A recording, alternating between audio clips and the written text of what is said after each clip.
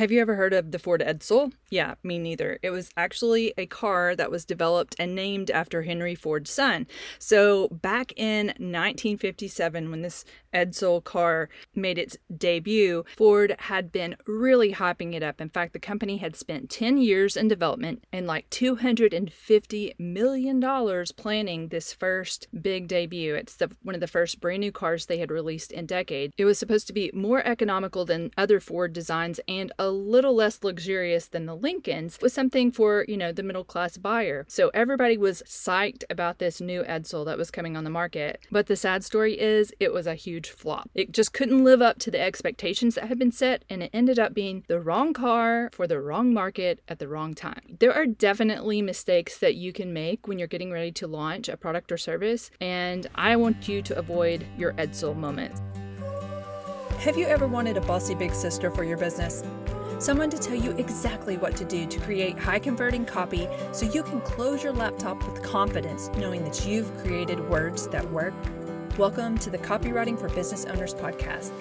Hi, I'm Megan Wisdom, a certified copywriter and bona fide big sis who's helped 5, 6, and 7-figure business owners make thousands of dollars through email marketing. Listen, I understand how exhausting it is to find leads and try to make money online, but it is possible for you to grow your business. You just don't know how.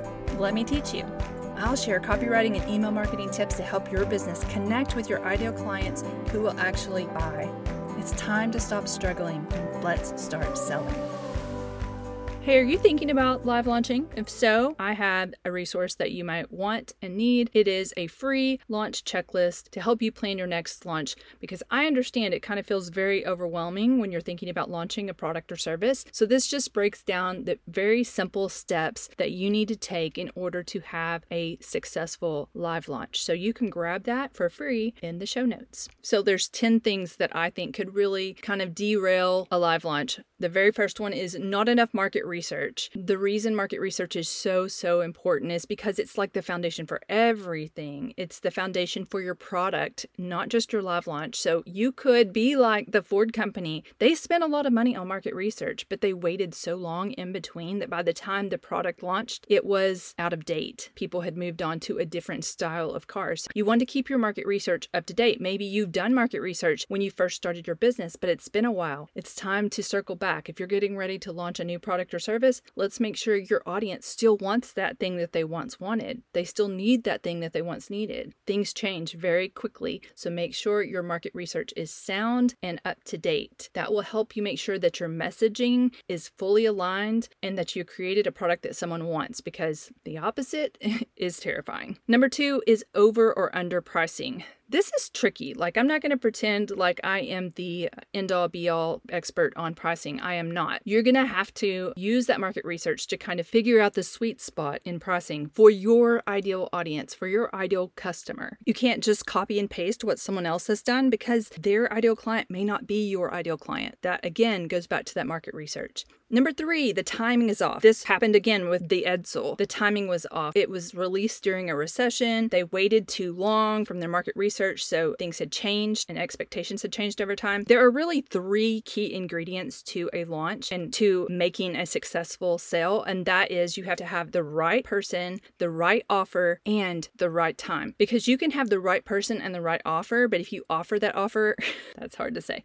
If you offer that product or service at a time that is not ideal for them to be spending money, then you're going to be wasting your time. For example, launching a product in December, unless it's Christmas related, is probably tragic for you, because most people are spending money on other things. They are not going to purchase your course at Christmas. Now, there may be some caveats to that. I get it. But for the most part, the market is not focused on anything other than Christmas trees and stocking stuffers and gingerbread men in December. So that would be a really terrible time to launch for most people. Again, you know your ideal customers, what they want, but you have to consider, would the timing be right? For example, I know many teachers for businesses. And to launch a product during May, unless it's something that's going to help teachers relax over summer, teachers aren't interested in school stuff in May because they're just burnt out. They're tired of talking about school. They just want to go relax by the pool. So that would be a really bad time to launch a product for them. Now, June, a little bit different story. July, definitely a different story.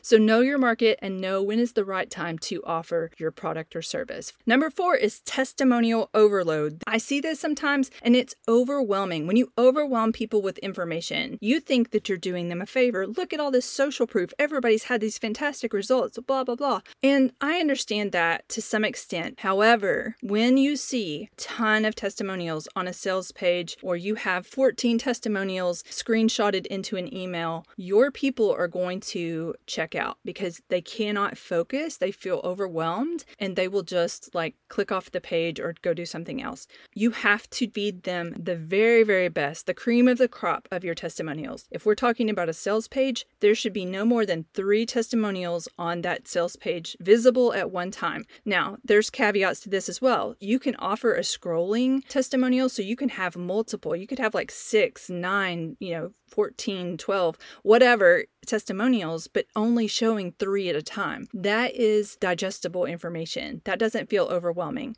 Pick the cream of the crop for your emails, and then on your sales page, make sure that you're not showing more than 3 at a time in a visible space. If you have a long form sales page, you may have 4, 5 testimonials visible at different spots on your sales page, but whenever someone has the page pulled up on their screen, they should see no more than 3 at a time. Okay?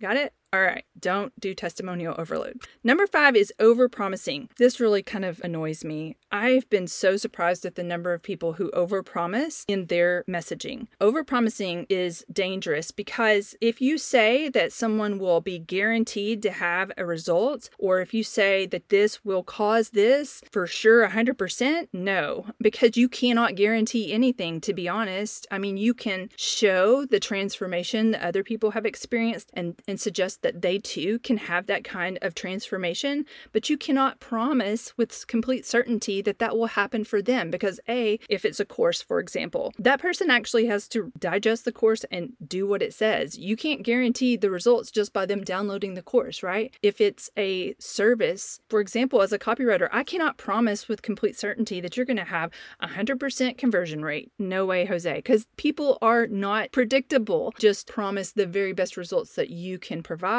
without saying, yes, for sure, you're going to get this. Does that make sense? I hope that makes sense. So let's avoid words like guaranteed results or instant results, one of a kind, unbeatable, the world's very best. This is life-changing. You've never seen this before. It's risk-free. Those are types of words that are used when we overpromise. So don't do that. Another thing that is a mistake is not using a long form sales page.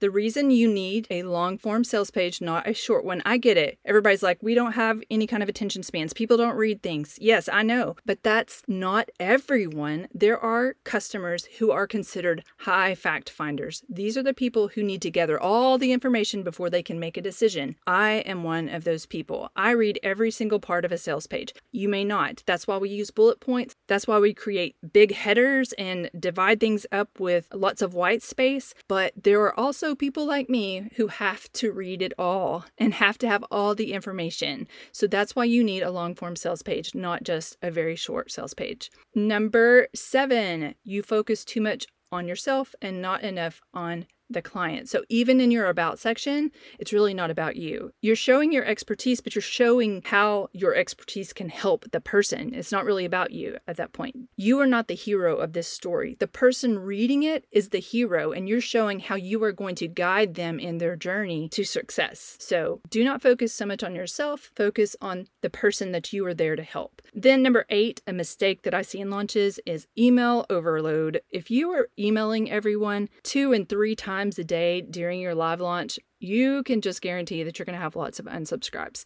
Towards the end of your live launch, yes, you can include multiple emails a day because you're running out of time. But for the most part, one a day is plenty, especially if you have other forms of advertising, whether it's, on social media or through podcasting or whatever. You don't need to be sending multiple emails every single day that your cart is open. Number 9, you're not using scarcity and urgency. These are 2 key factors in a launch that you need to be utilizing because you're helping move people towards making a decision. And they have to have this idea that there's not enough time or there's a finite amount of resources for them to actually get to a place where they're not going to kick the can down the road. So we talk a little bit about that more in episode 17 when we talked about evergreen versus live launches. So go check that out. And finally, number 10 is you don't have good system for tracking your metrics, because how will you know if your live launch is successful if you're not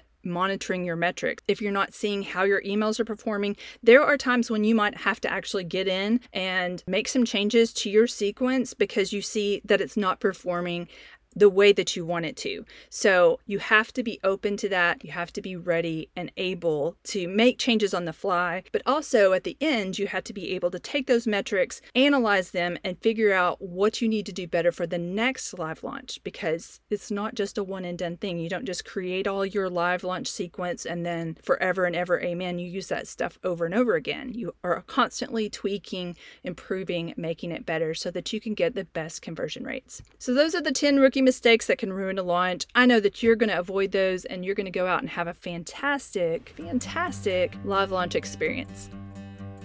Hey, real quick before you go, if you enjoyed this episode or learned something new, I'd be so grateful if you shared it with a business bestie. Or better yet, leave a review on iTunes, because by doing so, you'll help this podcast reach more business owners who can learn how to use copywriting to grow their businesses. And that's what we're all about here. So thanks.